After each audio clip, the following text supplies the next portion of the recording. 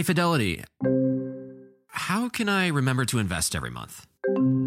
With the Fidelity app, you can choose a schedule and set up recurring investments in stocks and ETFs.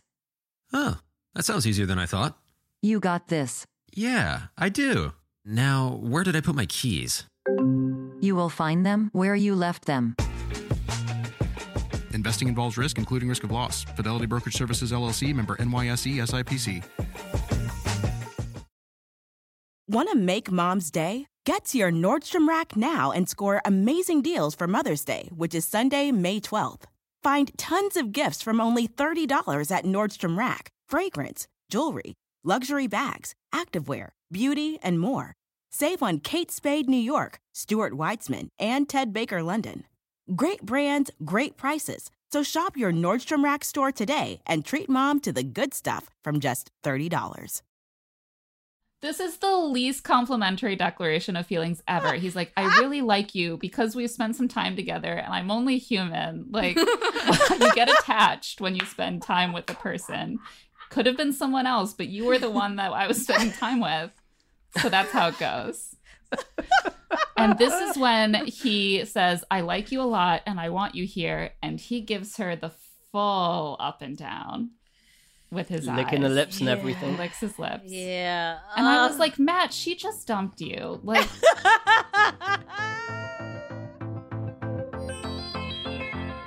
Welcome to Here to Make Friends, a HuffPost podcast about the Bachelor franchise, where we lovingly snark on The Bachelor and Bachelor-adjacent shows. Whether you love The Bachelor or love to hate it, we're here to break down every single delicious moment with you. I'm Emma Gray. And I'm Claire Fallon. Hello. Welcome to Here to Make Friends. Today is going to be a little bit different. Yeah, we didn't even have the heart to try to do like a cute intro today. It's just been a hell of a week. Before we recap the episode, we need to discuss some of what's been going on off screen in Bachelor Nation. Yeah, look, y'all, we're fucking tired. But luckily, here to join us to slog through the muck and for the recap, which I think will be more fun.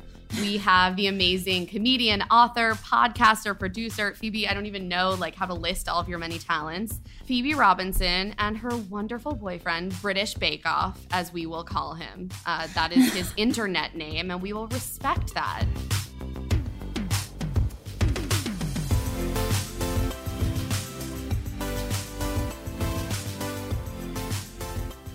Both of you guys, we are so glad to have you here. This is just a delight, even if we can't be, in the same room. Yeah, I'm happy to. It's been what? Did I last do the podcast for Rachel's season?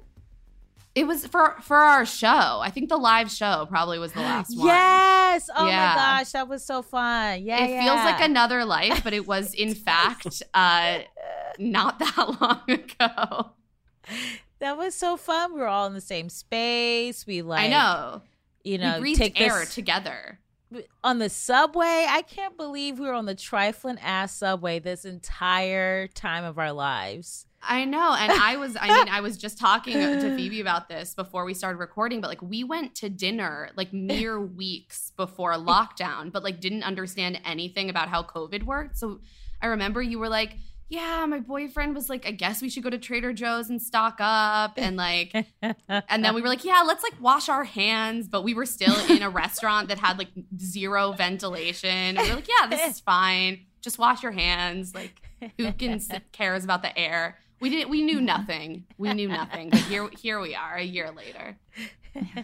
You're like, at least we can still share aerosols in this difficult time. Yeah. They'll never take aerosols from us.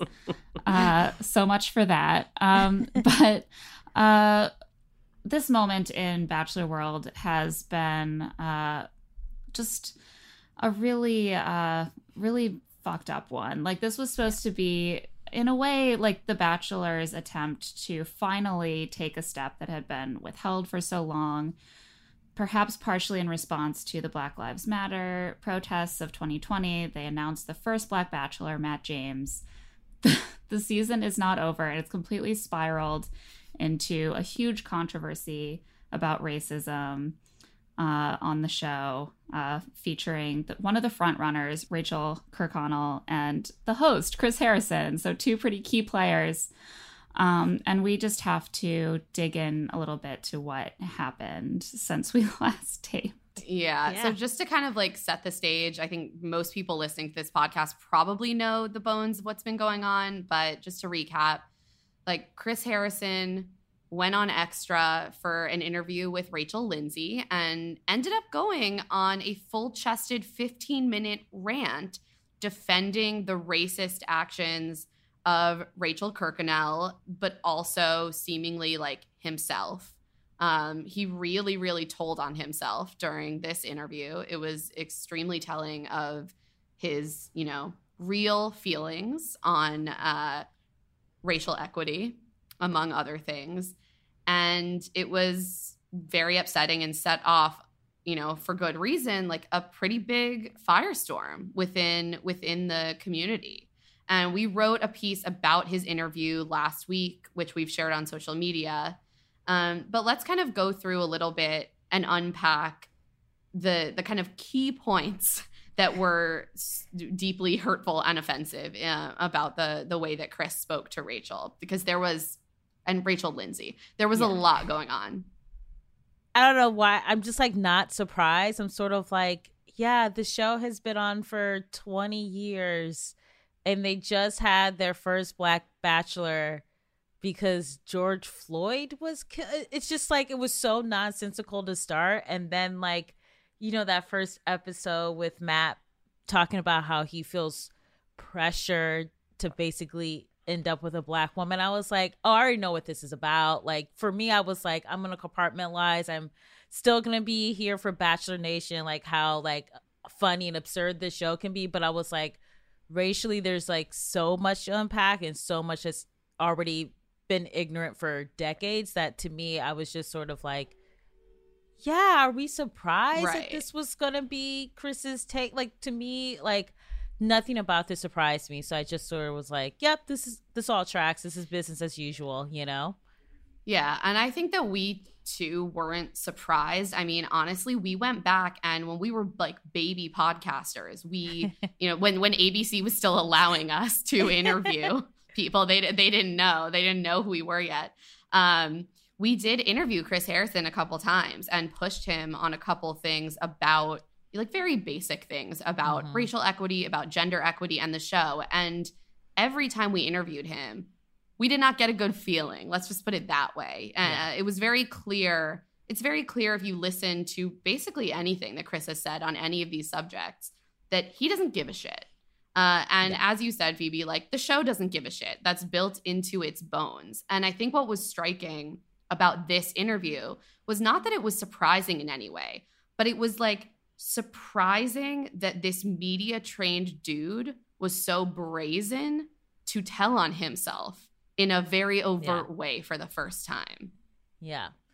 To me, I'm like, I rather him do that and like just say how he feels and what he thinks as opposed to sort of not say anything or like saying the quote unquote right things and then the actions aren't backing it up. So I was like, great, at least everyone can know for sure, even though we all have suspicions, we all know for sure. Great, we know what you're about. You're gonna go away and then you're gonna come back for this redemptive arc. Like nothing's going to change. Like, you know what I mean? It's all so scripted. Like it's the same narrative we're getting over and over and over. And I'm just like, listen, the show is what it is. The show is inherently racially ignorant and insensitive and problematic for a lot of ways. But, the entertainment part of it, I can still sort of, rock with it because I like making fun of manufactured drama. But like, no one should be like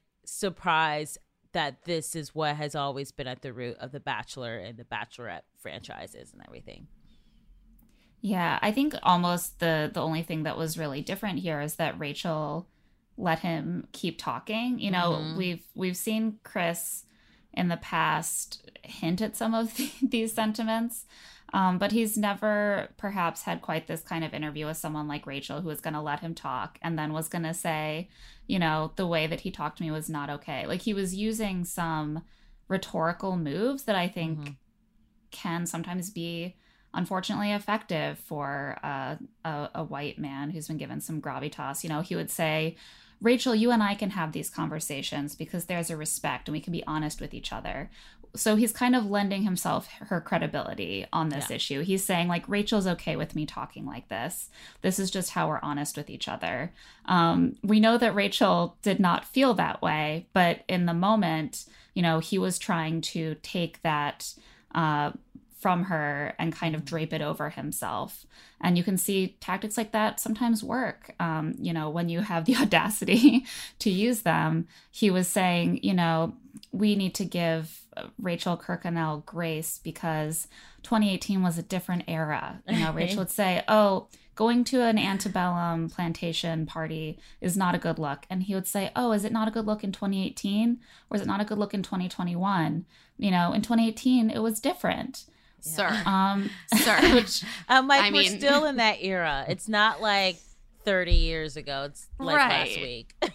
Yeah. Also the audacity when, like, your own show was literally embroiled in discussions of racial harm during that time. This was after, you know, they cast Lee on Rachel Lindsay's season. Yeah. This is after they had, or the same year they cast Garrett on Becca Kufrin's season. Like, these were literally the conversations that we were having and that their own contestants were being forced to address publicly. Like, it was after Trump. It was after the Unite the Right rally. I mean, my God, like, we're saying the obvious, but again, I think it speaks to, it's like, live your life like a mediocre white man. Like, that confidence to just be like, 2018, a different era. Who could have thought that the Confederacy was bad? Yeah. Who could have known? Yeah, he's like, 50 million people went to these parties. Oh, yeah. He also was making up statistics and, like, stretching out years that, like, didn't exist. Yeah. So, British Bake Off, as a white guy representative. Yes, I'm here representing us all. Yes. And my soulmate. What do you have to make of all? Because he's new to Bachelor Nation. He got into Bachelor Nation. I'm very new. Because of me. I'm so sorry. He was trying to resist at first, but then he would be like, oh, is the Bachelor about to come on? Yeah, I'm not doing anything. It's so, like, I think this is the first season I'm fully invested. Wow, what an intro for you. I know that journey for a male partner. You're watching Bachelor again? Yeah, okay, I mean, if it's on in the background. I'm busy right now. So what do you have to make of all this, babes? I think, like you said, if it's taken 20 years for a black dude to be the Bachelor, it's a very telling story. Yeah. I think just the inherent problems in this country is just amplified through this show. Whether it's sexism, racism, everything just seems to be amplified when you give a load of women a load of alcohol and no food.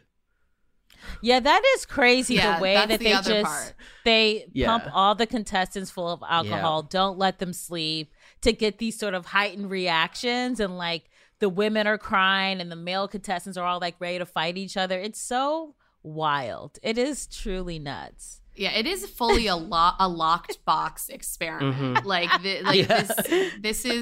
That's fully what it is. And then you're also, like, you know, you're throwing them into this structure that is, as you know, you've both said, like, inherently whitewashed, inherently heteronormative, inherently, you know, centering this, like, Christian ideal, which we've touched on the show a few times.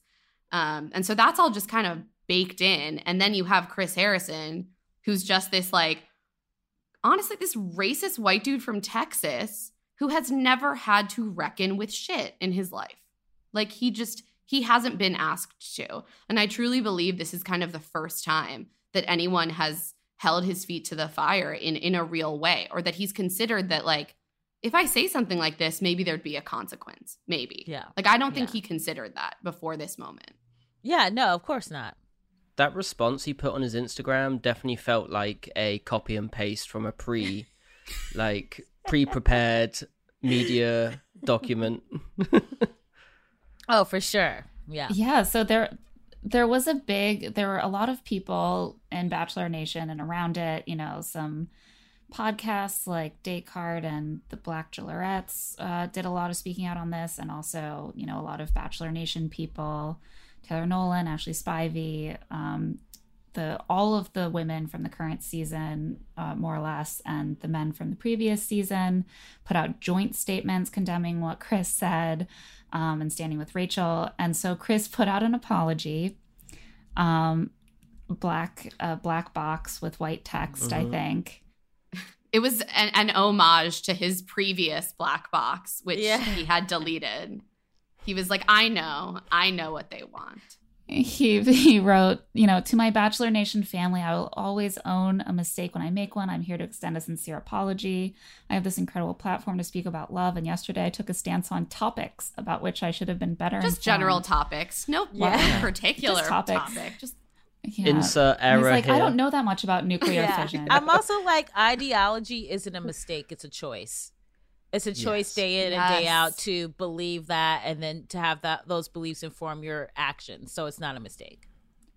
Right. Like the things he said were not like facts that he had wrong. They were opinions that were hurtful to Black people. And that he spoke about with passion that we don't often see from him. Like this is something that Rachel Lindsay's husband, Brian Abasolo, and his podcast co-host, Mike Johnson, who is also an alum from the show, spoke about. And they were like, this is a man who is deeply media trained.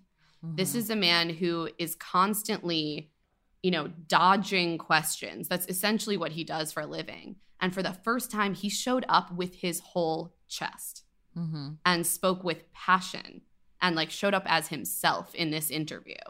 And like, that is so fucking telling. Yeah.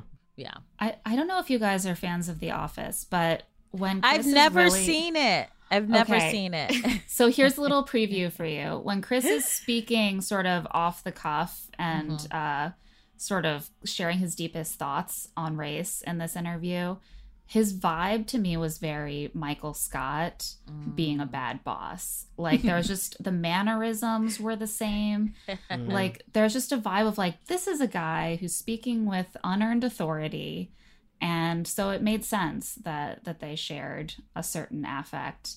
But yeah, he like, we don't usually see him let down his I'm just here to talk about a journey to love persona. He was talking like you were at like having a drink together, and he was telling you what he really thought about all that wokeness. And you're like, man, he must say so much worse in his private life. Yeah, I mean, I think at the end of the day, we all kind of know that this franchise is never going to show up the way that it should, and that it's not designed to be inclusive. It never was. And so, you know, they can make these efforts, even with like Rachel Lindsay and like, you know, like they will. When are we going to see like a Latinx bachelorette? When are we going to see a queer bachelorette? You know what I mean? There's all these things that it's like, we're never going to see that. And I think that the show, not to be like it is what it is, but I think the show is very limited in what it's going to be able to do because the people behind it are very limited in what they want to do. Like they don't care about inclusion. They don't care about diversity. They don't care about showing a woman who's bigger than a size 6 on the, you know, there's so many things where it's just like this show is doing like its best. Like that's the thing that I've learned like in life as someone on the cusp of 40. Just kidding, I'm 36. But what I have learned is that like every person or entity or whatever has like their maximum level of like what they can give. Like as shitty and as whack as what the Bachelor franchise is able to, like this is the best that they're ever going to do, and their best is certainly not good enough. But I think I've resigned myself to the fact that like, yes, this thing is mostly trash. This is the best that they're going to be able to do, and I have to make peace with it, or I just can't watch it. You know what I mean? Like it's just never going to show up and do the right things. Certainly not like out of the goodness of their heart. That's like absolutely true. I mean, we did a little digging back into Chris's history of speaking about these questions. You know, in the past decade, he's been asked multiple times, including by us, about, you know, casting a Black lead before Rachel was cast. And he would say more or less like, you know, we just need a great lead. A lot of people's jobs depend on this show doing well. And if we cast someone for a social cause reason, and the show goes out of business, like, that's not going to help anyone. So that was his party line prior to Rachel being cast, was more or less like, if we cast a lead of color, it might completely, you know, destroy the show. And like, that's not worth it. Mike Fleiss has made some comments. In 2011, he told EW, he was asked, will we ever see a bachelor or bachelorette who is not white? And I'm going to read this entire response because It is fucking crazy. At this time, they had just cast Ashley Habert as the bachelorette. I think Ashley is 1/16 Cherokee Indian, but I cannot confirm. But that is my suspicion. We really tried, but sometimes we feel guilty of tokenism. Oh, we have to wedge African-American chicks in there. We always want to cast for ethnic diversity. It's just that for whatever reason, they don't come forward. I wish they would. Gosh, Mike, I wonder why they don't want to come hang out with you. Yeah, I'm also just like, we got to just stop giving out fractions when it's related to Indigenous people. I'm 1/32. It's like, enough. Like, let's stop. Let's just ban that thing. Let's not stop.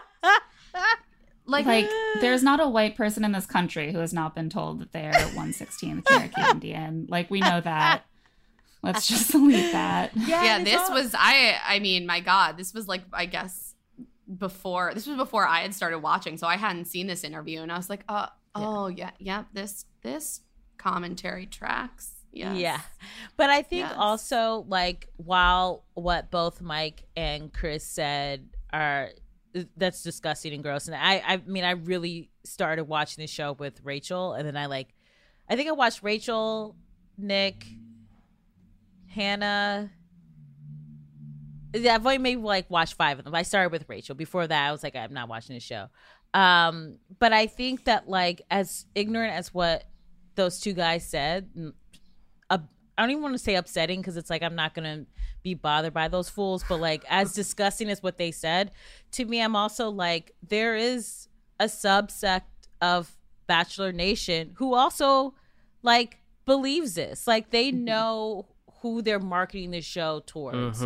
So like them, like, it's not just those two guys, and then everyone else in Bachelor Nation is like truly on it. It's like, there's a lot of people who watch the show who don't want a person of color as a lead. They don't want to see, like, you know, 2 Black people end up together. They don't want to see, you know, a Black contestant, female contestant on there who doesn't have straight hair. So like, while they are representative of like what's going on, I think like within Bachelor Nation, there also needs to be a conversation about like, they're not just out here on their own making this up. Like, their opinions didn't come from nothing. Oh, absolutely. And I think that's such an important point. And I think that that's something Claire and I wrote a follow-up piece that we'll link to in the show notes, kind of about this whole thing and the push from within for greater racial equity. And something that Michaela from the Blackchelorettes said to me, which I thought was really speaking to this, is she's like, it's about who they're centering. And I think that is spot on. And they have for years been centering this in part real, in part imagined conservative white audience, even though there are large segments of their audience who are not white, who are white but don't want what they've been giving us. But they have consistently centered and prioritized this segment of their audience. And that is what the ethos of the show has been built around. That is who they are constantly trying to cater to, which is why we have seen Matt James framed in the way that he has been. You know, it's okay. We're giving you a Black lead, so we're speaking to this side of our audience, but we want to make sure that he is seen as, you know, quote unquote safe to this conservative white audience. Don't worry, he has a white mother. Don't worry, she's a Republican. don't worry, he's an evangelical. And I think that has been a very intentional calculus, and again speaks to them trying to like do this nod to quote unquote progress while actually still centering the same segment of audience that they've always centered. And yeah, I think that's kind of like where you need to target change if it's even capable of change. Yeah, which I don't think it is. Yeah. I think it's very telling with the way that the show is formatted as well, where everything is revolved around benefiting itself and its franchise, where you have the contestants from their sister show to turn up, and you've got country artists from the label that's represented through the show. Come on. And he's plugging his book as well halfway through an episode. I think that was wild. Wild.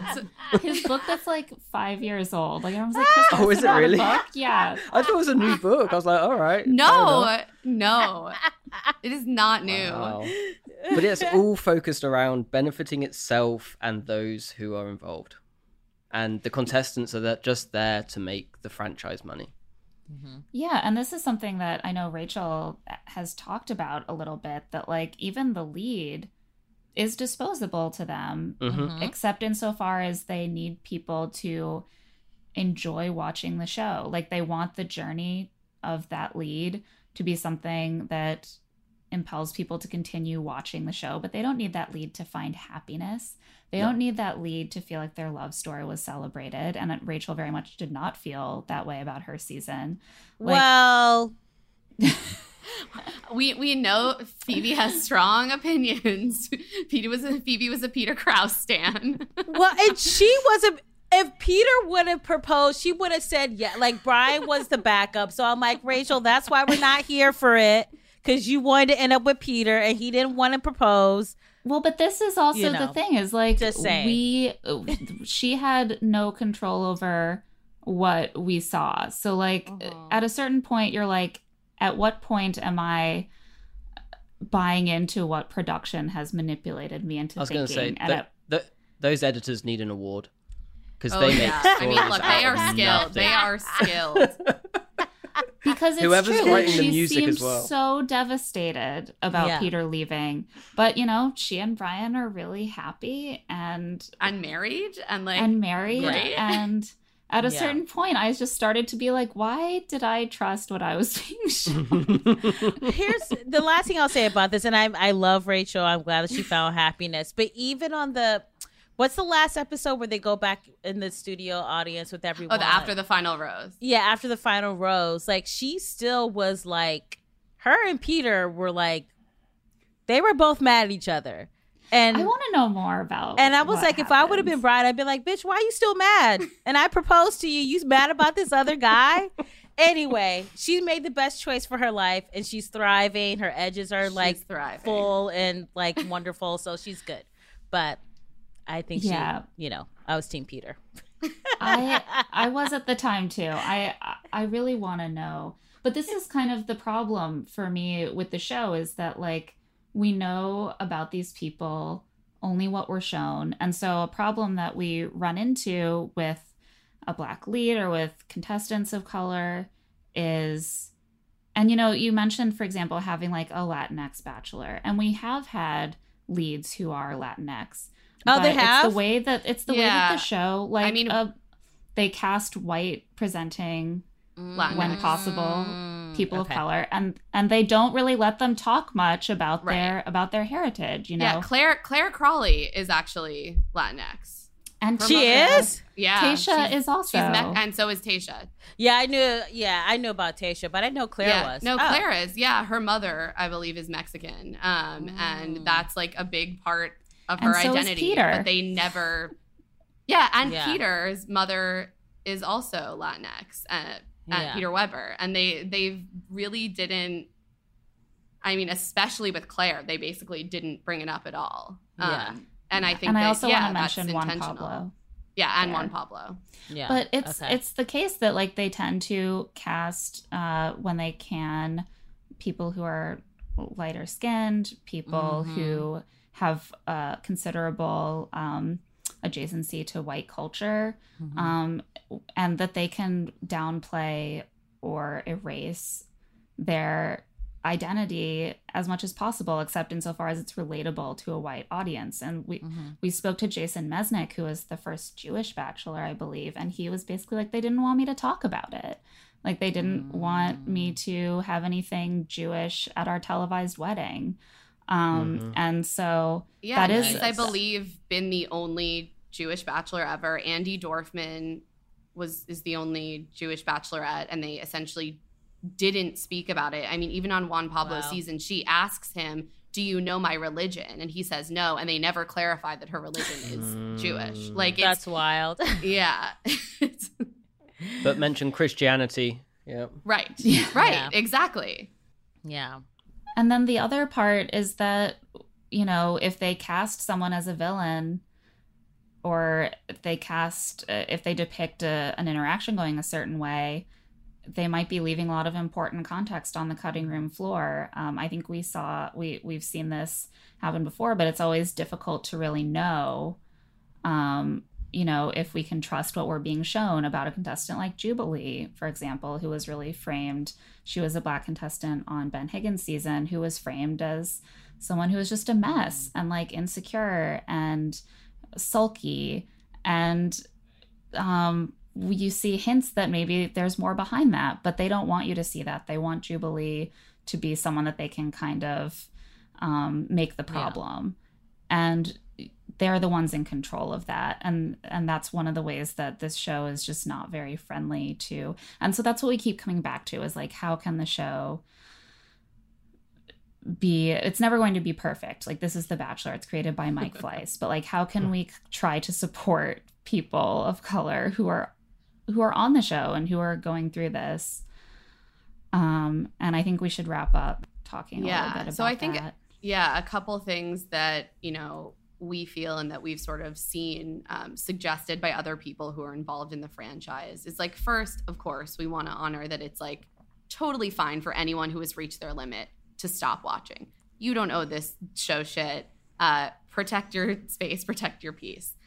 Also, I think, though, it's not like you're bad if you do engage with it, because I do think what we've seen is that there is some value for being a progressive voice who has an investment in the show. And although it's been baby steps, although it feels like, you know, one step forward, two steps back so much of the time, we have seen that those voices have made a difference. I mean, I think it is, as sad as it is a big deal that Chris Harrison is facing any amount of consequences for this. And to clarify, we didn't mention this. If you somehow didn't hear, Chris announced shortly after his apology that he would be stepping down as host briefly, temporarily, for an unspecified period of time. He won't be hosting after the final rose this season, but it doesn't seem from our reporting that any final decisions about his fate have been made at this point. Yeah, he'll be back for The Bachelorette. It's fine. He's like at home in his vacation house, sort of like, is he annoyed? Yes. Does he have working Wi-Fi? He's fine. You know what I mean? Yeah. He also is an executive producer. So even if they do ultimately fire him, like, the man's going to be making money off of this show. Exactly. So again, consequences are limited, but it does feel like there is sort of this like foot in the door, and people are being let into the room at you know, a faster pace than we've seen before. And we're kind of like, as a collective, wrenching that door open. And I do think that it's really telling that on the last two seasons, we've had two casts that are, you know, if not a majority, a very large percentage are people of color. And that has meant that those casts have been able to band together and say things as a collective. And I think that there's been a lot of incentive in the past for contestants to stay quiet because they are under contract. They might lose out on opportunities if they put themselves too out there. It's a lot harder to, you know, silence or say, we're not going to cast anyone in this entire like micro generation of Bachelor alums on Paradise. Like, they're not going to do that. They're not going to say, we're not casting anyone from the last two seasons. So I do think that that's a difference. And we also just want to encourage, you know, specifically to our white listeners, to speak up on this stuff and use your platform, use the space and privilege that you do have. And in doing that, like, use your own words. You know, I get the impulse to kind of just, you know, share a video made by a Black woman. You don't want to say the wrong thing. You want to amplify voices. That makes sense. But I think Taylor Nolan did a really great video kind of calling on white people within this franchise to use their own words, use their own platform, put themselves out there behind, if they're going to get behind this message, rather than just kind of saying, yeah, I'm on the right side of this. Here's, you know, a woman of color to explain it to you. I think just like the kind of people of color they need to have on the show just needs to be different. Granted, I haven't seen most of them. Like, I thought Rachel was really smart and outspoken, but it just, even with like, and I love Tayshia, but it just seemed like when she was a one-on-one date, was his name Ivan? Yeah, with Ivan. And they were having a conversation about race. It felt like she had, as like an Afro-Latina, had never had a conversation about race ever before in her life. And the same with Matt being like so uncomfortable. Like, there just is something, that's a specific choice to choose a person of color who is uncomfortable talking about their Blackness. Like, that to me is like, that wasn't by accident. Like, they weren't picking like a Black woman who's like, you know, confident in her Blackness, has been, you know, very outspoken about like, it just felt like they were picking someone where it's like, I'm learning too. And I'm like, you can't be just now learning about this in your 30s as a Black person. Like, you learned about this when you were like 8, you know what I mean? And so I think like, by choosing people who are not gonna quote unquote rock the boat, who are not gonna really be like bold and call out bullshit racism in a way that is rooted in facts and confidence and intelligence, I think is also a thing that the show has to change as well. Because you could tiptoe around it with people who are like uncomfortable, or you could have someone like a Rachel 3.0 who's really just going to be like, this is what it is, and you guys need to like get your shit together. And then I think also as Batch Naish, like, I think even if you want to speak out about this show, I'm also like, you have to look at your life. You know what I mean? So like, you can't like speak out about like the racial ignorance that goes on the show, but it's like, you don't work with any people of color. You don't have any friends who are people of color. Like, your neighborhood is like all white. So it's just like, it's important to point out the things that are going on externally that are wrong, but we also have to look at internally, how am I perpetuating this narrative in my own life where it could be so whitewashed and I don't have any interaction with anyone who doesn't look like me, who hasn't come from a certain economic background as me, who doesn't have a certain level of, you know, higher learning education as me. So at the end of the day, like, yes, Mike and Chris are trash and they are doing a lot of things that are not okay. But I think Batch Naish also has to look within itself and realize, how are they also like perpetuating this or co-signing this narrative that's being perpetuated for 2 decades. Yeah, I completely agree. Yeah, I know. I was like, can I snap on that? Yeah. Thanks, I'm like, free. I think as well they need to look at their production teams as well, because if they're creating an environment that's exploitive and predatory by having all of these people in such a small house, they're loading a gun and pointing them to each other and then just creating the drama, and that's what they're thriving off. I think that's why we're seeing like a season like this season where you're getting villain after villain after villain and it being so catty and so horrible, like a toxic environment, and that's just thriving everything else. Yeah, I think that's spot on, and I feel like that is actually a perfect segue into the recap. So that was very artful. Well done. Yeah. Good job, Babes. Very well trained.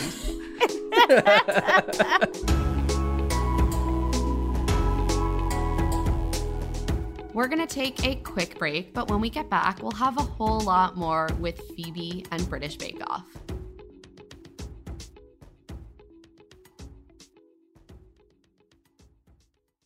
Okay, so you got engaged. Congrats. Now you may be wondering what comes next. If you're planning a wedding, the first thing you need to know about is Zola. With Zola, you can plan your entire wedding in one convenient place. From the day you get engaged and search for the venue to the day you send out your save the dates, make your registry, and even taste your cake. Zola has literally everything you need to make the whole process super easy and actually even enjoyable. There's even a 5-star app that helps you plan on the go or, from your couch, which is certainly how, if I was planning a wedding, I would definitely want to do it as loungily as possible. So important. I also just know myself. I know that planning any kind of event, like even a birthday party, can get very stressful. And so it's been really cool to see friends use Zola. It really seems to make everything a lot less stressful. And as a frequent wedding attender, I love to be able to hop on that Zola registry and just purchase a gift. Easy peasy. I know I've done it. I won't forget. Thank you, Zola. Yeah, everything's all in the same place. It's perfect. Start planning at Zola.com. That's ZOLA.com. I am so glad that it's finally warming up, and it also means that I just want to have fun this summer and I don't want to be worrying about meal prep. And luckily, I can do something about that with Factor, especially because they have so many meal options like Protein Plus, keto, vegetarian, something for every diet. Their fresh, never frozen meals are ready to eat in just 2 minutes. So no matter how busy you are, you'll always have time to enjoy nutritious, great tasting meals. With 35 different meals and more than 60 add-ons to choose from every single week, you'll always have new flavors to explore. Make your whole day delicious. From breakfast to dessert, stay fueled with easy, nutritious options. I love having a few Factor meals just sitting in my fridge, especially because I work from home. It's so nice to finish up a taping and not have to figure out what to cook myself. Just look in my fridge and be like, oh, in 2 minutes, I can be eating mushroom chicken thighs and wild rice, or tomato basil chicken risotto, or Santa Fe style green chili beef skillet. And they always have a nice vegetable side. It feels well balanced. I feel full after, and it's not a headache at all. Head to factormeals.com/LTSI50 and use code LTSI50 to get 50% off your first box plus 20% off your next month. That's code LTSI50 at factormeals.com/LTSI50 to get 50% off your first box plus 20% off your next month while your subscription is active. Springtime vibes are in the air, and when you bring in some of the beautiful flowers that are blooming, you probably want to smell the flowers, not the litter box. But thanks to Pretty Litter, you'll be able to smell those spring flowers all you want. Nothing beats Pretty Litter's ability to instantly trap odors. It's ultra absorbent, it's lightweight, low dust, and one 6-pound bag works for up to a month. Pretty Litter's crystals change color to indicate early signs of potential illnesses in your cat. And if all of that wasn't enough, Pretty Litter ships free right to your door. You'll never run out. You won't have huge kitty litter bags taking up space. And even better, you won't have to lug those huge tubs from the store to your car or the subway and into your house. Our producer, Talon, has been using Pretty Litter, and he just raves about how great it is, how easy it is to scoop, how much better it smells. I mean, the health monitor aspect gives so much peace of mind. He's a big fan, and we know that you will be too. Go to prettylitter.com/LTSI to save 20% on your first order and get a free cat toy. That's prettylitter.com/LTSI to save 20% on your first order and get a free cat toy. prettylitter.com/LTSI. Terms and conditions apply. See site for details. The weather's getting warmer, so it's time to say goodbye to jackets and sweaters and hello to shorts and tees. Oh, I'm so happy the weather is finally turning.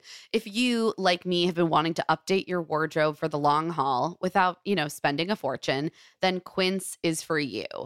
You can build up a lineup of timeless pieces that will keep you looking effortlessly chic year after year. Like premium European linen dresses, blouses, and shorts from $30, washable silk tops, timeless 14-karat gold jewelry, and so much more. And the best part, all Quince items are priced 50 to 80% less than similar brands. By partnering directly with top factories, Quince cuts out the cost of the middleman and passes those savings right on to you. And Quince only works with factories that use safe, ethical, and responsible manufacturing practices, as well as premium fabrics and finishes. I love Quince for all these staples. I mean, linen is my favorite summer fabric. They have so many amazing linen staples. I also found my new go-to like summer running around to the playground and the coffee shop bag. It's the pebbled Italian leather front sling bag. I can just fit a wallet and my phone and my AirPods in it, maybe some lip balm. Absolutely perfect. I'm so obsessed with it. And the price was exactly what I wanted to. Get warm weather ready with Quince. Go to quince.com/LTSI for free shipping on your order and 365-day returns. That's QUINCE.com/LTSI to get free shipping and 365-day returns. QUINCE.com/LTSI.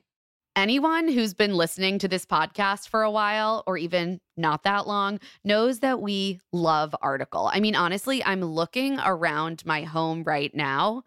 Coffee tables from Article. That lovely chair out on my deck, Article. Our big console, Article. My bed frame, Article. This is an Article household. It is. And it was an inspiration to me. We finally got our first Article piece of furniture recently, our new couch. And my husband and I are both constantly just like, how did we live before this couch? This is such an improvement over what we had before. It's so comfortable. It just seems to get more comfortable every day. I mean, it's the couch you dream of. And the reason that we have both been able to find ideal furniture on Article is because Article believes in delightful design for every home. And thanks to their online-only model, they have some really delightful prices, too. Their curated assortment of mid-century modern, coastal, industrial, Scandi, and boho designs makes furniture shopping simple. And their team of designers are all about finding that perfect balance between style, quality, and price, because we all want the best of all of those three things united in one piece of furniture, right? Plus, they're dedicated to thoughtful craftsmanship that stands the test of time and, looks good doing it. Article is offering our listeners $50 off your first purchase of $100 or more. To claim, visit article.com/LTSI, and the discount will be automatically applied at checkout. That's article.com/LTSI for $50 off your first purchase of $100 or more. And now back to the show. A couple telling things about this season, like they have this diverse cast. White contestants are still getting the majority of the screen time. And they're constantly throwing these wild twists at the contestants that obviously are going to create insane interpersonal conflict, which does not tend to play well, especially for people who are more likely to be attacked by Bachelor Nation. People are going to face racist abuse because someone didn't like what they said on the show. Women who are more vulnerable to that kind of bullying. So it's just a really unsupportive, unsafe environment, I think, on this season. And shocker, I know it's The Bachelor. I think this last episode sums it up perfectly, where they're on the group date and then Rachel gets picked to go for a private concert with Aloe Black while the cameras sit and film the other four women for 25-30 minutes probably. They're told to sat there and do you need another drink? Here's another champagne. Yeah, a few more tears would be good. How much more abject misery can we just We're gonna be here for hours, tape? so just go nuts. Yeah, settle in, y'all. I was gonna say, I think a big problem with this season is Matt is very boring, and he seems like a great guy, but I think someone like Claire, even though that imploded on her very horribly in a very public way, I think she approached the show with, I think she's just a more interesting person. I think she's a more vocal person, which creates this sort of like, I feel like this season, like, oh, let's bring in this white girl Heather because Matt really ain't doing shit. And I'm like, don't nobody care about Heather? Like, it just felt like there's so many things that are happening because it's like, oh, he can't carry the show. That's the problem. Yeah. That's the No, I think you're right. So, like, Heather comes in the beginning of this episode, and you're just like, what? You're just like, why? Oh, yeah, no, why? Come on. Why? Like, it added nothing. All it did was provide another opportunity for these women to be mean to each other and, like, feel like shit. Like, every single one of them felt like shit. At the end and they were horrible to her. I was shocked at how they treated her. I mean, Ellen, she had no idea what had happened in the past, but these women have already gone through more women to compete with than I think any other previous season of the show. Yeah. 5 women showed up a couple weeks into this show. That did not go well. Now here's Heather. Like, these women have nothing left to give except hostility and rage. Yeah, like, Heather showed up just doing the most Heather ass shit, and, like, they were not here for it, and their reaction was inappropriate. I'm like, you guys think that this is, like, yes, Heather showing up, like, before he makes his decision for Hometowns is truly ignorant. But also, like, it's a TV show. Calm down. Like, she got this dress off of ASOS. Just let her have her screen time. And, like, it'll all work out. But they just went crazy. They're like, why are you here? Bitch, go home. And I was like, this is a lot. The disrespect of making her drive in a minivan out of there was hilarious. The minivan came up so much. They were like, you got in a minivan for Matt? Oh, my God. Like, that's love. You rented that from Enterprise? They made you pay for your own flights and hotel, and you rented it from Enterprise to drive 3 hours to Pennsylvania in the dress and full face of makeup. Okay, that's believable. You arrive at the security desk and you got a direct line to Chris. Okay. I'm also like, if Heather told you about Matt, just been like, great, set me up on a date. When she was like, I'm not here for, like, the cameras, I'm like, you 1,000% are. Yeah. Like, right, she Heather, like, that's not why I'm here. I'm here she's like, I'm here because Hannah told me that I'd be great with Matt. And so I just couldn't sleep. And then people start to be like, the timeline doesn't seem to quite add up. Like, Hannah has known Matt for, like, a long time. And, like, what happened? And she started to say, oh, you know, when she first said that, I didn't really think anything of it. And then as time kept going on, and Matt he got on TV.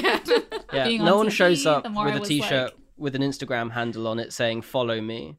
Like...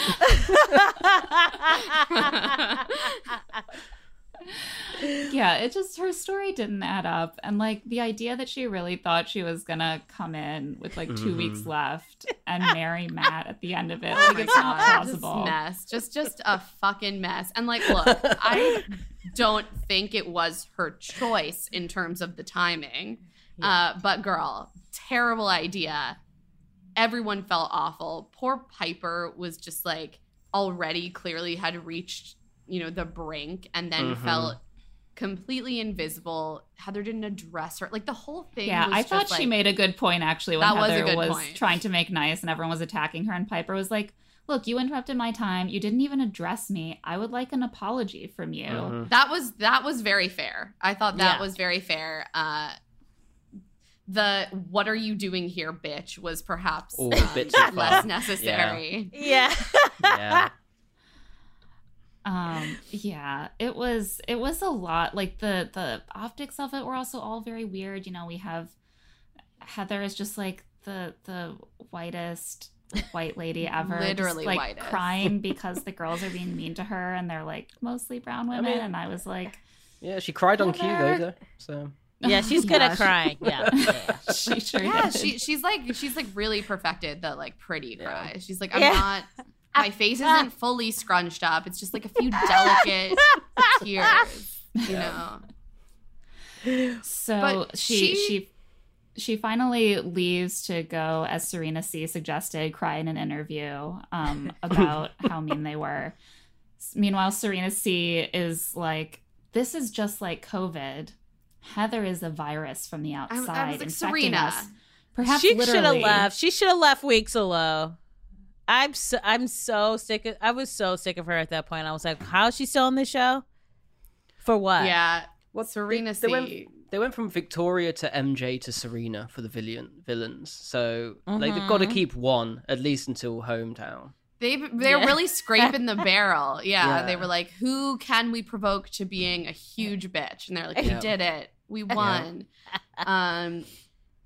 But ultimately, thank goodness, Matt, which I think you make a good point, Phoebe. Like, they were just like, Matt needs other people to enact action around him because he's such a just like a flat line, largely. He's a wet blanket. Yeah, he's just like, you are so nice, and this is so hard for me. Yeah. Because He's got you're 3 so lines. Great. Yeah. Yeah. It's like, all I've ever wanted is honesty from you. And I love that you were honest about how you flew here on a plane and then in a minivan to tell me that Hannah approves of you. That's why it's so hard. He's like, it's too far along. We're too far in the process. You gotta go, girl.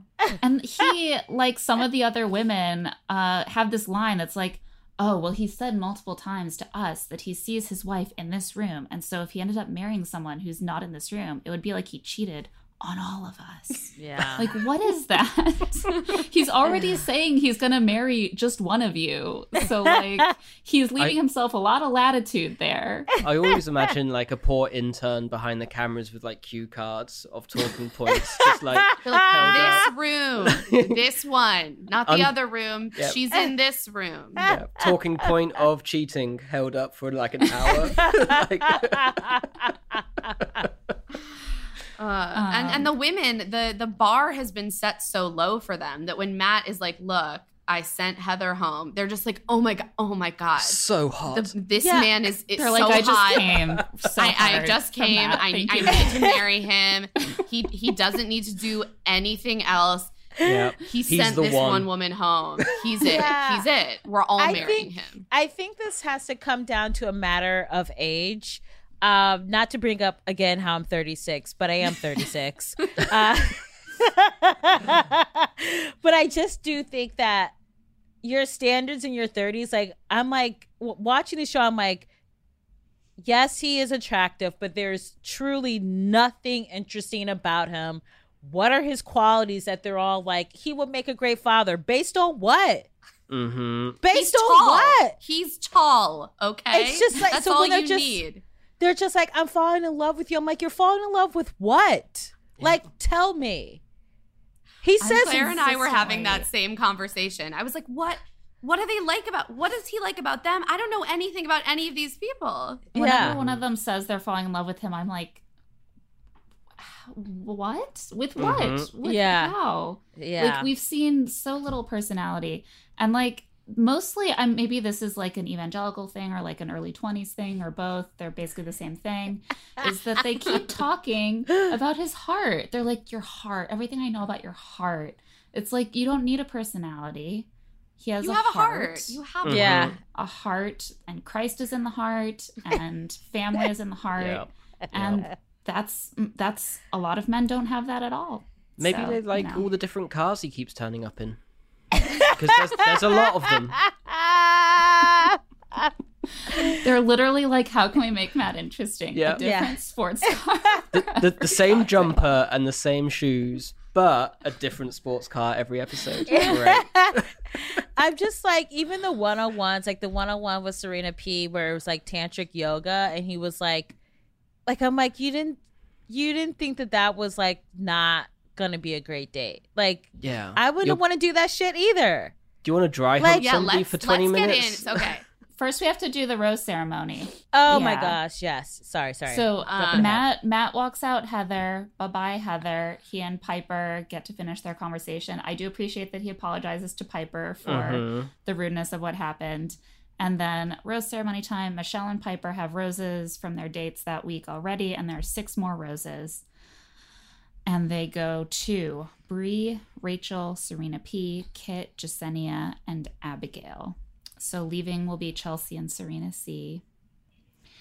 And which I was fine about, to be honest. Yeah, I felt sad about Chelsea, but it was coming. He was like stringing her along. Yeah. Like Chelsea is someone maybe the one I most want to be friends with. But that, I want better for her than Matt. So that's true. I always forget that. I think the women forget too. They're like, I want to win. Do I want better for myself than him? That's not relevant. So the date card comes. Jessenia and Abigail are the only ones who have not yet had a date, a one-on-one date. And so they're like, this is our time. 2 dates this week to us. We're doing it. The first date card arrives. Serena P. Can our love go deeper? Serena P. is getting her second one-on-one before Abigail, the first impression rose winner, gets one at all. That's messy. This is bad. It's the end of the line for Abigail right here. We know it's over. Yeah, and Jessenia, frankly. I was like, once they start giving out the second one-on-one, like anyone who hasn't gotten one is going home. And they both go home this episode. So so there you go. We go. And tantric yoga.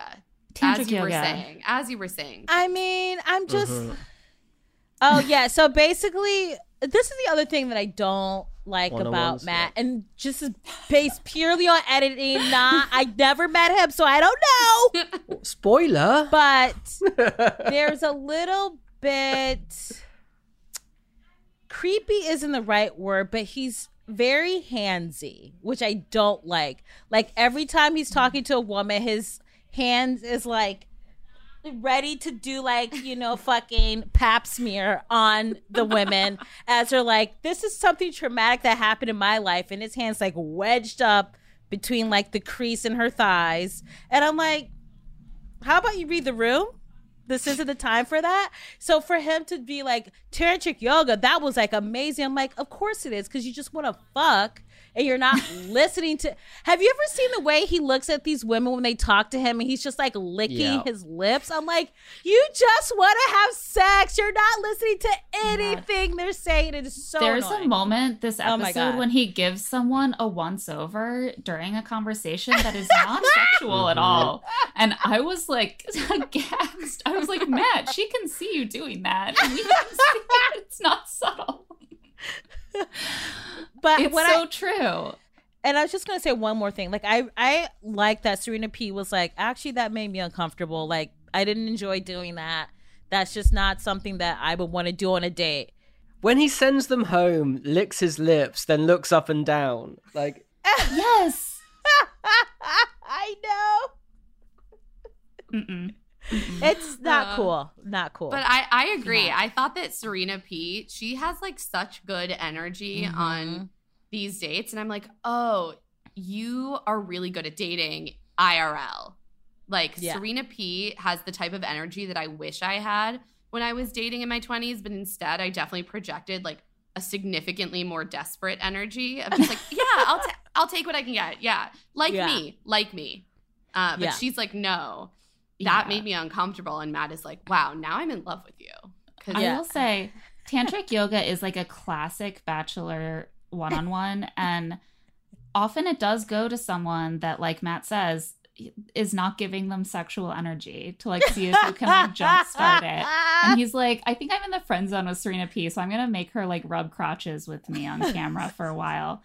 And yeah, she's not here for it at all. Matt doesn't realize it until afterwards when she's like, I was super uncomfortable. I love that she's explaining this to him while they're on a couch. She's like, I'm not overly affectionate, especially in public. And he laughs and like leans over to rub her knee. Yeah. And she sort of visibly flinches away. Matt, you're still not reading the signals. Yeah, I just don't understand how he couldn't sense that she was uncomfortable. Because I'm just like, if you're really in tune with someone and you're dating them, you're going to be like, oh, remember like when Tayshia and Zach were having that dance lesson, and Zach immediately was like, oh, Tayshia's like feeling uncomfortable. And he was like, let's just kiki real quick. And he made it so like she would feel good. And he was just like in the zone, like, I just feel like Matt was just focused on like his half chub and didn't care, you know? Yeah, like Yeah, look, Matt is a man who is tall and has been dating in New York City. Like, none of this is surprising. In a way, I don't want to be too hard on Matt, because I think what's really going on here is that normally they get to cast from someone that's had an extended screen test, and like not everyone's game comes off on camera. Not everyone is comfortable flirting on camera. No, I do feel for and there Matt. was a deep roster. They had many opportunities to cast fan favorite Black bachelor men who would have been fantastic at this, and instead they like waited until they were under major pressure. They cast someone who had never been on the show, and now they have a lead that can't really carry it, and that's on The Bachelor. Yeah, Hannah Brown recommended him, and there we go. Yeah, that's all you need. Hannah Brown making a lot of bad recommendations. I love Hannah Brown. Okay, listen, she's great. She cries and her mascara goes. I'm like, how much mascara did you put on your face to begin with? It's all coming off now. I'm team Hannah Brown. I will say the only thing that I did not agree with was that she didn't have sex with Tyler on her season, because I was like, what? That would have been the first person I would have had sex with. Missed opportunity. Week 2. Yeah, week 2, he would have got my first impression rose. Week 2, we would have been having sex. I would have sent everyone home. Like, yeah, anyway. Yeah. Missed opportunity by Hannah. So they head for dinner at the spa that evening. Of course, they have to have dinner everywhere. There aren't that many options. But they never eat. Matt is... No, they only eat off camera. Yeah. They have their dinner, their quote-unquote dinner. And Matt is shaken that Serena didn't like the date. And that's basically their whole conversation. Yeah. Like, once he finds out she didn't like the date, that's the only thing we see them discuss for the rest of the episode, basically. And it just goes in circles. He's like, I love that you were honest with me about that. That's all I want is honesty. And that's what I'm attracted to about you, is your honesty about that. And she's like, yeah, I was honest about that. That's how I feel. And he's like, that's what I love. It's like, great. So yeah, again, we learned nothing other than the fact that she doesn't like tantric yoga. I just like hate that we're this far into the season. I'm like, wait, what's the thing about Serena P? What am I like? I want to be connected to these women this far in, and I'm not, and that sucks. But she does get the rose, and that but means she doesn't like him. It's so obvious she doesn't like him. Which is probably what he likes about her. Oh God. Forbidden He's never fruit. been in a relationship, right? Is that No. Yeah, that's why this season's a fucking mess. He like doesn't even know what's going on. Like, he doesn't even know what dating is. He like doesn't understand reading physical cues. Like, he's a mess. Yeah. I mean, and he also clearly, he's like a 30-year-old dude who like only wants to date 23-year-olds. Like, Michelle is the oldest woman left. She's which is 27. crazy. Yeah, which is crazy. But they're the ones who are at his level of relationship experience. Like, he's like a 21 to 23-year-old is where I'm at right now. We're just figuring out what we might be interested in our first committed relationship where we're in love. And we're starting to think about what our life might be like in 5 years, but not too hard. Let's not go crazy. I just can't wait to get to the Kit conversation. That was insane. That was insane. Okay, sorry, derailing. No. Speaking of, we have the group date. Piper, Michelle, Rachel, Bree, Kit, and Abigail. Love will always find a way. Except for Abigail. I felt so bad for Abigail. Me too. Honestly. I love her. I thought she did great. I thought she was just like, look, it's clear that you're not giving me the attention I need. You're out here with all these other 6-7 women in my face. I'm good. She should be the Bachelorette. She should be the next Bachelorette. I actually agree. She's actually kind of my first choice for Bachelorette. I also just like her story is really interesting. Mm-hmm. I want to understand more. I wish we gotten like more about her relationship with her father. I want more, honestly, about like there's so much interesting depth to deaf culture and the role of cochlear implants within that community. And like I would have loved to hear her talk about that more. I think that there would be a lot of interesting ground to cover if she had her own season. But hey, The Bachelor doesn't listen to me. So what she said in the car made me really sad. That she's always the one that people realize that they want more. Yeah. I know. She's good luck Chuck. Mm-hmm. Yeah. Oh, she is the good luck Chuck. What's going on with Dane Cook, you guys? Oh, what? Nothing good. Nothing good. Let's not check in on him. Group date. I'm imagining this was some sort of scavenger hunt type in the woods date. The date is completely cut, but apparently there are press photos of them out in the woods doing some sort of date. I wondered why the group date was just like sit on this couch. Yeah, I was confused by. They've done that a couple times this season. They've cut a couple full group day dates this season without. They had a lot of really important material of the women calling Heather a bitch, so they needed to cut this entire activity. Yeah. But yeah, we again get the night date. We first kind of see Abigail pretty much like set herself up to go home. Like she's like, just tell me now. I don't think you're into me. And he's like, yes. Yeah. So basically he's like, this is your chance to lay everything on the table because hometowns are next. Like, just tell me if you're upset with me about something or like anything lingering that we need to resolve. Bree tells him that she recently had to resign from her job. She's a communications manager so that she could stay. And that it was really hard because their mom was a single mom who had never really gotten to pursue a career like Bree's. And so the job means a lot to her. And he's like, great. That makes me feel like you're really here for me. Thank you. I'm also like, again, that is a decision a woman in her 20s will make. The fuck? I'm giving up my 401k for hell no. For a random ass dick? Are you out of your fucking mind? Bree, what the hell? I was like, Bree, no. I was like, I hope she like secretly hated her job because if she actually liked her job, like, don't do it. Go back to work. Ma'am. She better hope she becomes like an influencer selling fucking detox tea because she fucked all the way up on that choice. That is insane. Yeah, also, don't sell detox tea. That was a joke. Don't sell detox tea. Do like FabFitFun boxes or something. Yeah. Like my dream for her is that she gets to pursue a fun, like career melding, influencing, and traveling and looking hot with like freelance comms work that she can then seamlessly transition back to a traditional career later. Yes. Like I'm just seeing that for her. I'm not seeing her married to Matt. We'll see. Piper says she's falling in love with him. Michelle is like, I'm 100% committed. I didn't know it was possible to feel this way.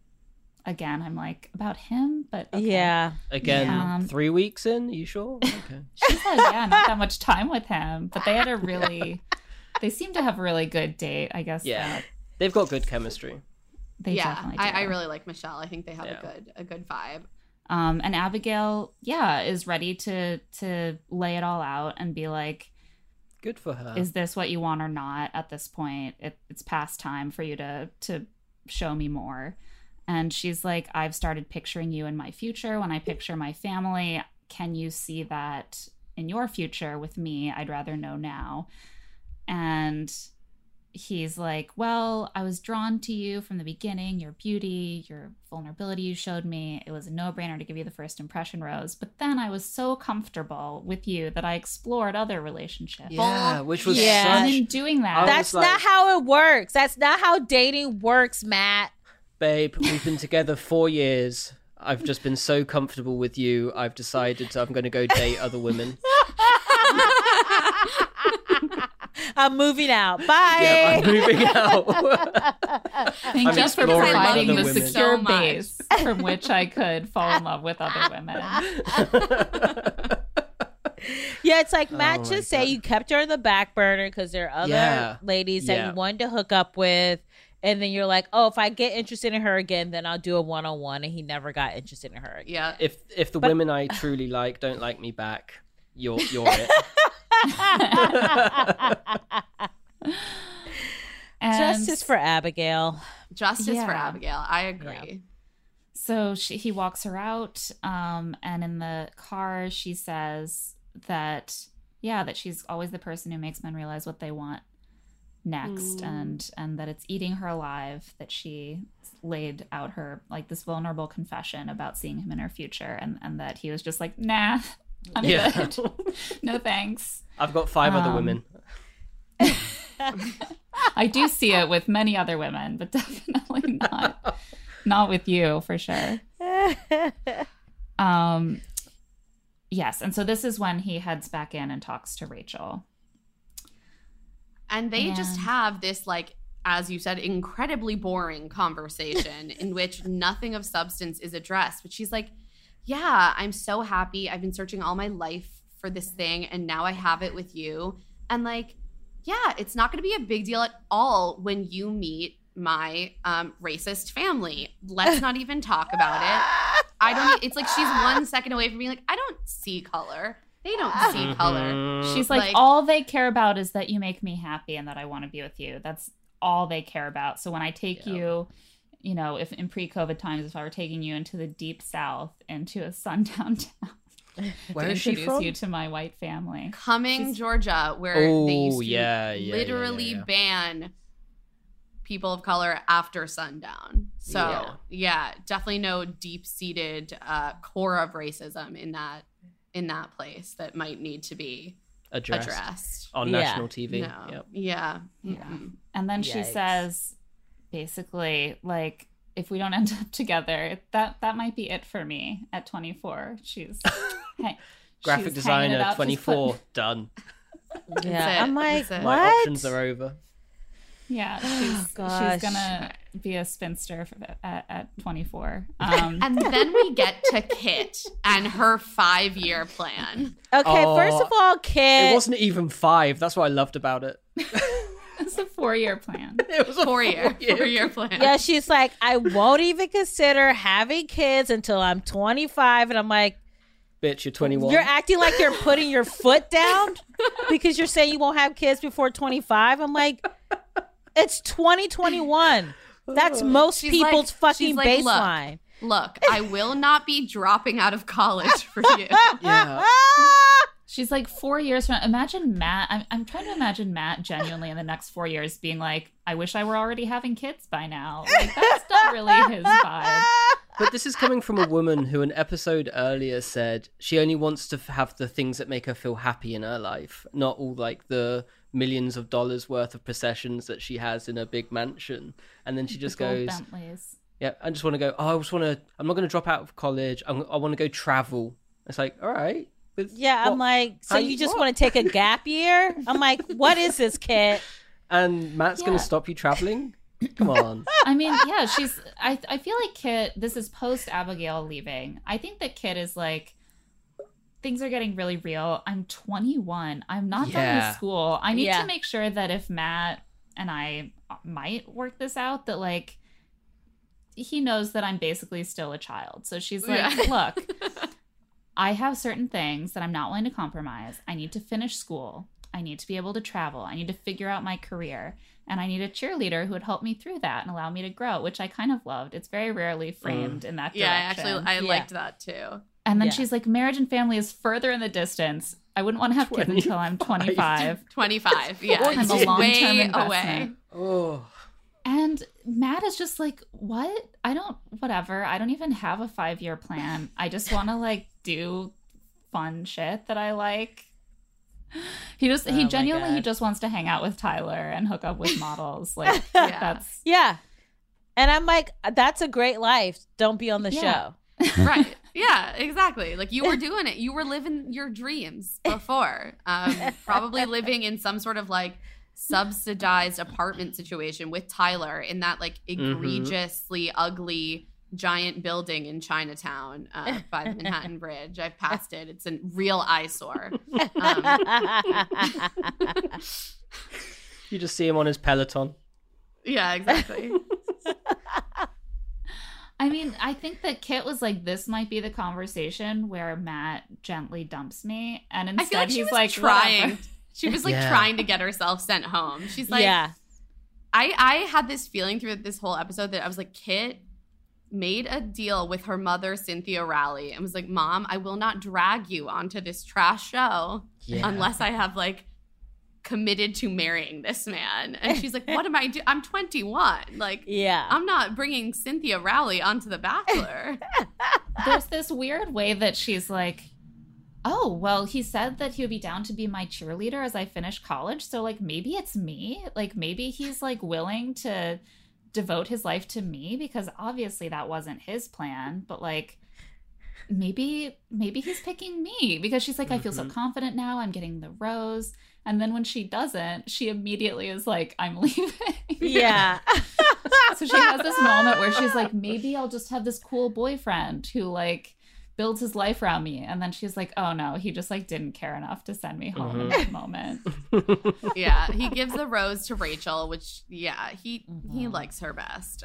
She gets a private concert with Aloe Black. All the other women are just miserable and crying. I'm like, are they just in the next room hearing Aloe Black just sing to Probably. them? Like, what? Yeah, probably. That's the crazy thing, right? I'm There's also limited space on this resort. I'm also so like Aloe Black had to like go to this resort, quarantine for 14 days to sing a song that none of us have heard. I was like, Aloe, boo boo. Well, now we've all heard Stay it home. better. So it was worth it.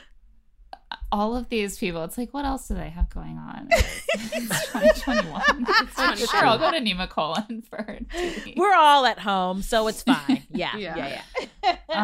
And this is like giving a private moment this late in the season after a group date is just such a tell, because like that's the thing you do to make sure that your front runner is happy, and without like ending the show just being like, I'm gonna give you a little something. You don't want to like have your eventual wife crying in the other room. Right. Doing it in front of everyone was just so rude, though, I thought. Awful. He has that's no like an early sense. season move to me. Like that's an early I season agree. when you're still trying to get to know women and you have minimal one-on-one dates. Yeah. But that's what happened. So afterward, he's like chilling in his suite. Kit knocks on the door and basically is like, I'm out. I'll be leaving? Yeah. That was wild. I was like, oh, she over it. She packed her suitcase. She has her Uber X outside. She's like, production, I'm production, I got it. I want to fucking leave. Yeah. This was the most I enjoyed her the whole season. I was like, get it, Kit. Yes. Also, can we stop pretending that those women just brought one suitcase to The Bachelor? Yeah, certainly not. They each brought 3. We know. Yeah, you know there's a cart full of suitcases of their possessions, and a production assistant isn't going to be able to just wheel it out with one finger. Like, please. I take a suitcase that size to go on like a 4-day weekend. Yeah. So, and I'm not wearing a new look every 15 every minutes. hour. Yeah. The math doesn't add up. Sorry for that tangent. So she's like, I'm not 100% sure about an engagement, so I need to go. And seems to sort of make a bid for her to stay. He's like, I mean, it's hard. Once you've spent so much time with someone, you can't help but form feelings for them. Again, intern behind the camera. Yeah, that was so non-committal. Just like, it's tough when you like, you know, you shared an appetizer or two to be like, this is over. I'm like, Matt, are you a person? This is the least complimentary declaration of feelings ever. He's like, I really like you because we've spent some time together and I'm only human. Like, you get attached when you spend time with a person. Could have been someone else, but you were the one that I was spending time with. So that's how it goes. And this is when he says, I like you a lot and I want you here. And he gives her the full up and down. With his eyes. Licking the lips and everything. Licks his lips. Yeah. And I was like, Matt, she just dumped you. Like, what do you think? He did not understand what was going on. Take your hands off her thigh. Yeah. He's like, so we're not going to have sex? And she's like, yeah, we're not. Look, I'm going back to college. Live your truth. I have a good life. She has a gold Bentley. She's a gold Bentley. And she's like, I'm unwavering on this. It's the right thing for both of us. And he's like, all right. She gets up to leave. And he does this interesting thing where he sort of hugs her from behind and then leads walks them, her right? out that way. Yeah. He does. It's like the bouncer security guard person escorting somebody out of a club. He does that to all of them. He's like got her in the full bear hug from behind. So they all could just walk that way. I feel like even Kit was like, what's happening? Yeah. Like, why is he still behind me right now? She's like, I thought we established I'm leaving. Like, Yeah. I made it clear. I just want to ensure that you do actually leave. and she does. And now it's time for Jessenia's date, our level. Oh my god. This poor, Jessenia. sad, doomed date. Matt is just like, great. In the morning, we can make out on top of sports cars, and then I can dump you. And like, Yeah. in like a fantastic sad situation. prom setting. I'm going to slam you on top of the hood of this car. He dropped her on that thing. He's like, this is what I've seen in movies. It's like, okay, Matt. Also, All right. I'm glad they addressed that he wasn't driving that car because he was wearing a different outfit if he was, and B, that car spent a suspiciously long time behind those cardboard boxes as they changed drivers to pull it round again. It was like the most obvious, like, you see someone heaving the basketball in the air and then it goes out of frame and then it drops in across the court and you're like, the timing seemed a little off there. No, they have a red sports car pulls out into this parking lot doing all kinds of crazy stunt driving and then it drives away and returns and Matt's driving. Hides behind some boxes and some very slowly moves out again.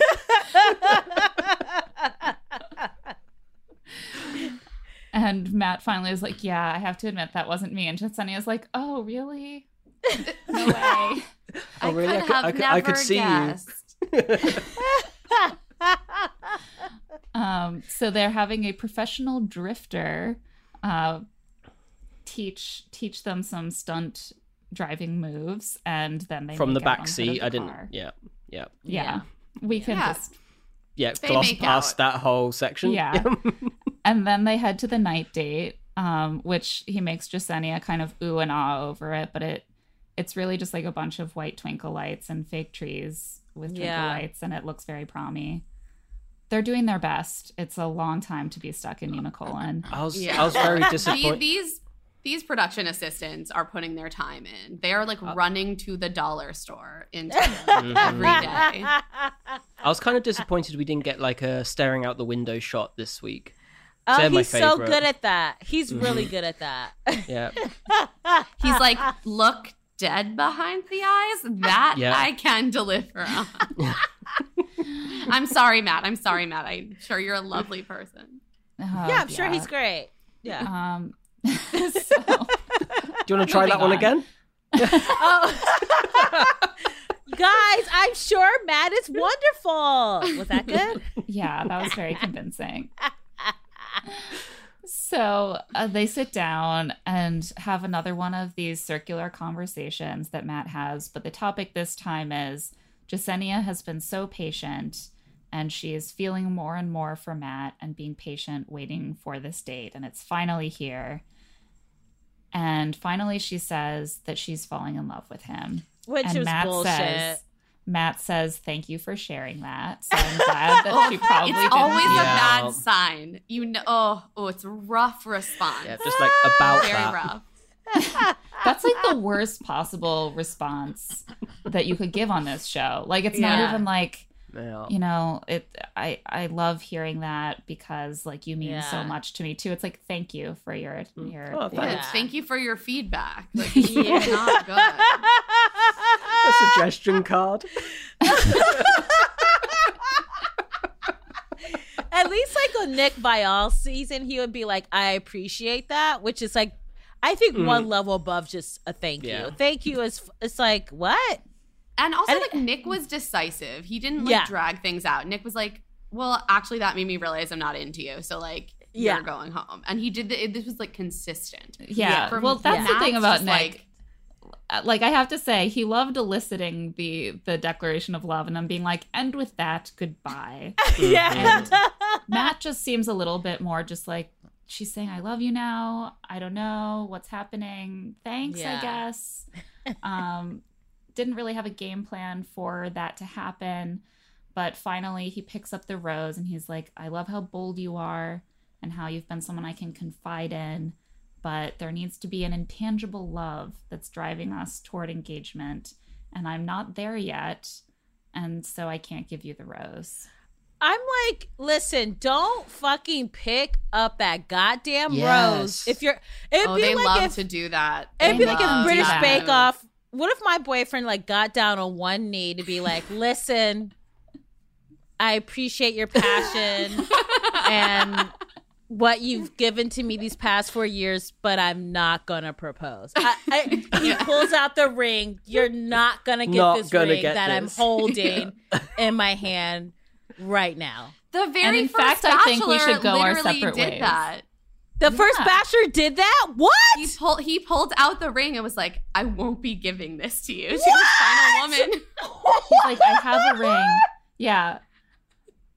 I picked a ring, but I'm not going to give it to you. That is insane. Oh my God. And then Juan Pablo did the same thing. Yeah. Wow. They love this move. Well, you got to get the ad dollars, haven't you, from the ring company? Well, exactly. They're like, Zales provided this sparkling this guy that diamond. keeps coming on the season to promote all of his new rings. I love Neil Lane. Yeah, Neil Lane. Neil Lane is like, every halo must be shown. Price. And that's such a thing. The Bachelorette can't do that, and that's sexism right there. Like, you can never have a Bachelorette being like, I got a shiny thing for you, but I'm not going to give it to you. Not right now. You haven't earned it yet. Like, it's just so give it 3 weeks. I'll let you know in the media afterwards. Yeah, exactly. Man. But they do make them pick up the rose whenever they give the speech, even if they're sending them home. And it's like, it's one of the dark sides of the Bachelor franchise. Goodbye, Jasenia. And we cut basically right into a rose ceremony.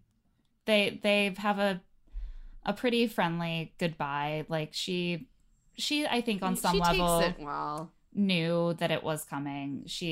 I mean, when you have to repeatedly be like, I have been very patient waiting for this date, like, that's, you know that things aren't happening. But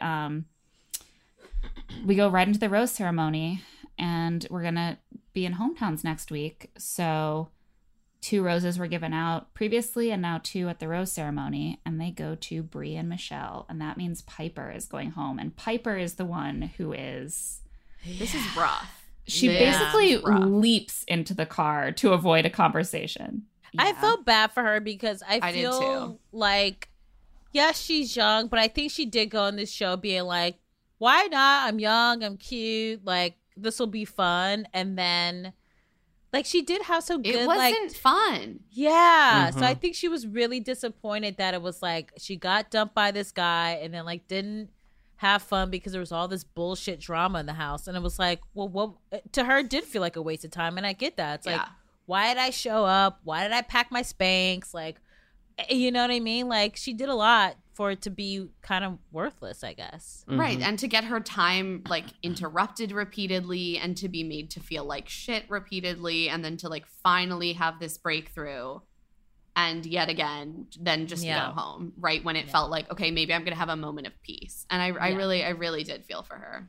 I think going back to earlier on as well, I think we're going to be fine without Chris. Because we don't need him coming in telling us it's the last rose when there's only 2 fucking roses on the table. Do you mean we can count? Are you saying that you can count?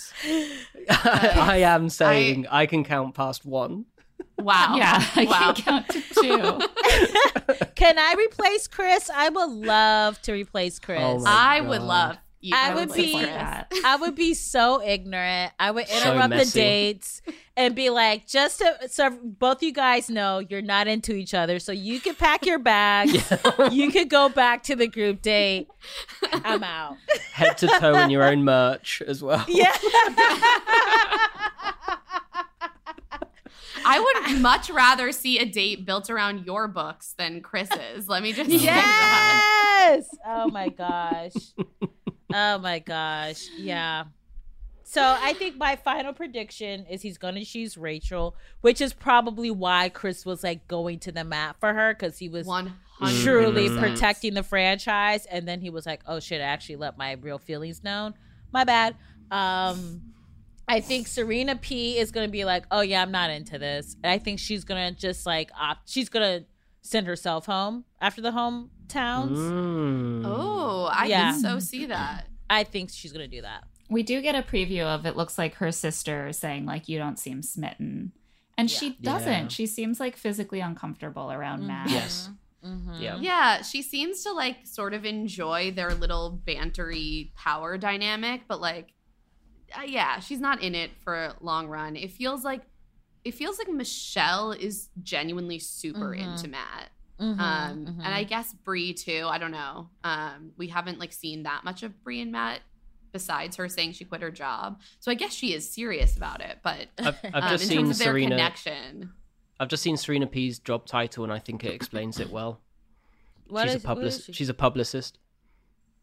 So is Bri. Whole bunch of publicists this season. Yeah. Well, I mean, overall, I think this season, not that I was even expecting that much, but I think it has been a disappointment because with the Rachel Lindsay season, it really did feel like she, in all fairness, I don't know what the other bachelorettes were like. So she was the first bachelorette I ever saw, but it felt like Rachel brought like a different energy to the franchise and like shook it up in like a legitimate way. And I feel like Matt was just sort of kind of like you said, inexperienced because he had never been on the show before, probably like partially informed by the fact that he's never dated before. So he probably felt uncomfortable. So it just was just a lot of things that made it kind of like not as fun and as exciting as it could have been. I mean, look, he really follows in the grand tradition of them being very willing to cast male leads who are not necessarily equipped to carry the show. They're much less likely to do that with the women. Why is that? I think maybe partly because The Bachelor is the flagship show and it just gets much higher ratings. And that's a little bit also, more reliable for them. And I think they like lean on the contestants, the women contestants, to bring all of the kind of plot to it rather than the lead. They're like, people want to watch women being emotional. They don't want to watch, so they can have the lead on The Bachelorette or they can have the contestants on The Bachelor. And I do think Rachel stood out. I think Rachel was a deviation for them in the sense that she is very much part of Black culture, and like she's from a Black family, and her dating history when she went on the show was mostly Black men, and she was very clear about that. She was like, I'm bringing that part of myself to the show. And I think they do tend to cast Black contestants and leads, in the case of Matt and Tayshia, who have grown up maybe around more white culture and who are used to being like the Black person in a place like The Bachelor, a very white place. And Matt is not really rocking the boat. And, you know, it sucks to put that on him, to be honest. It really isn't fair. But it's also on The Bachelor to not expect their more diverse leads to do that.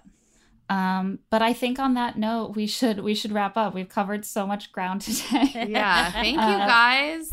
This was so fun. Oh my God. This was so fun. This like made my week. I'm in like a very good mood now, which is unusual after talking about this show for 90 minutes. Yeah, we have to do this again soon. That was so much fun. Yes. Oh my gosh. If I was a dating bake-off, I probably would try to be a bachelorette just because I love that Claire blew up the show. She was like, I just like this one guy. I don't want to talk to the rest of these dudes. And I was like, that's great. This is why I will always stand for Claire. I kind of love her. Same. She doesn't give a shit. I love it. That's why they're like, no, we can't cast like women in their mid to late 30s. We can only cast like insecure 24-year-olds. So. That's very true. Yeah. So we're skipping feminism fails this week. We just spent a lot of time on racism and Bachelor Nation at the top, and that's really the conversation that we want to focus on right now. So keep an ear out for feminism fails in the future. Next week, we'll be back. And that's it for Here to Make Friends. Thanks to our guests, Phoebe Robinson and British Bake Off, and our producers, Nick Offenberg and Sarah Patterson. Give us a follow on Facebook and Instagram at Here to Make Friends Pod, and you can follow us individually on Instagram and Twitter. I'm at Claire E. Fallon. And I'm at Emma Lady Rose. We'll be back next week to recap the hometown episode of Matt James's season of The Bachelor.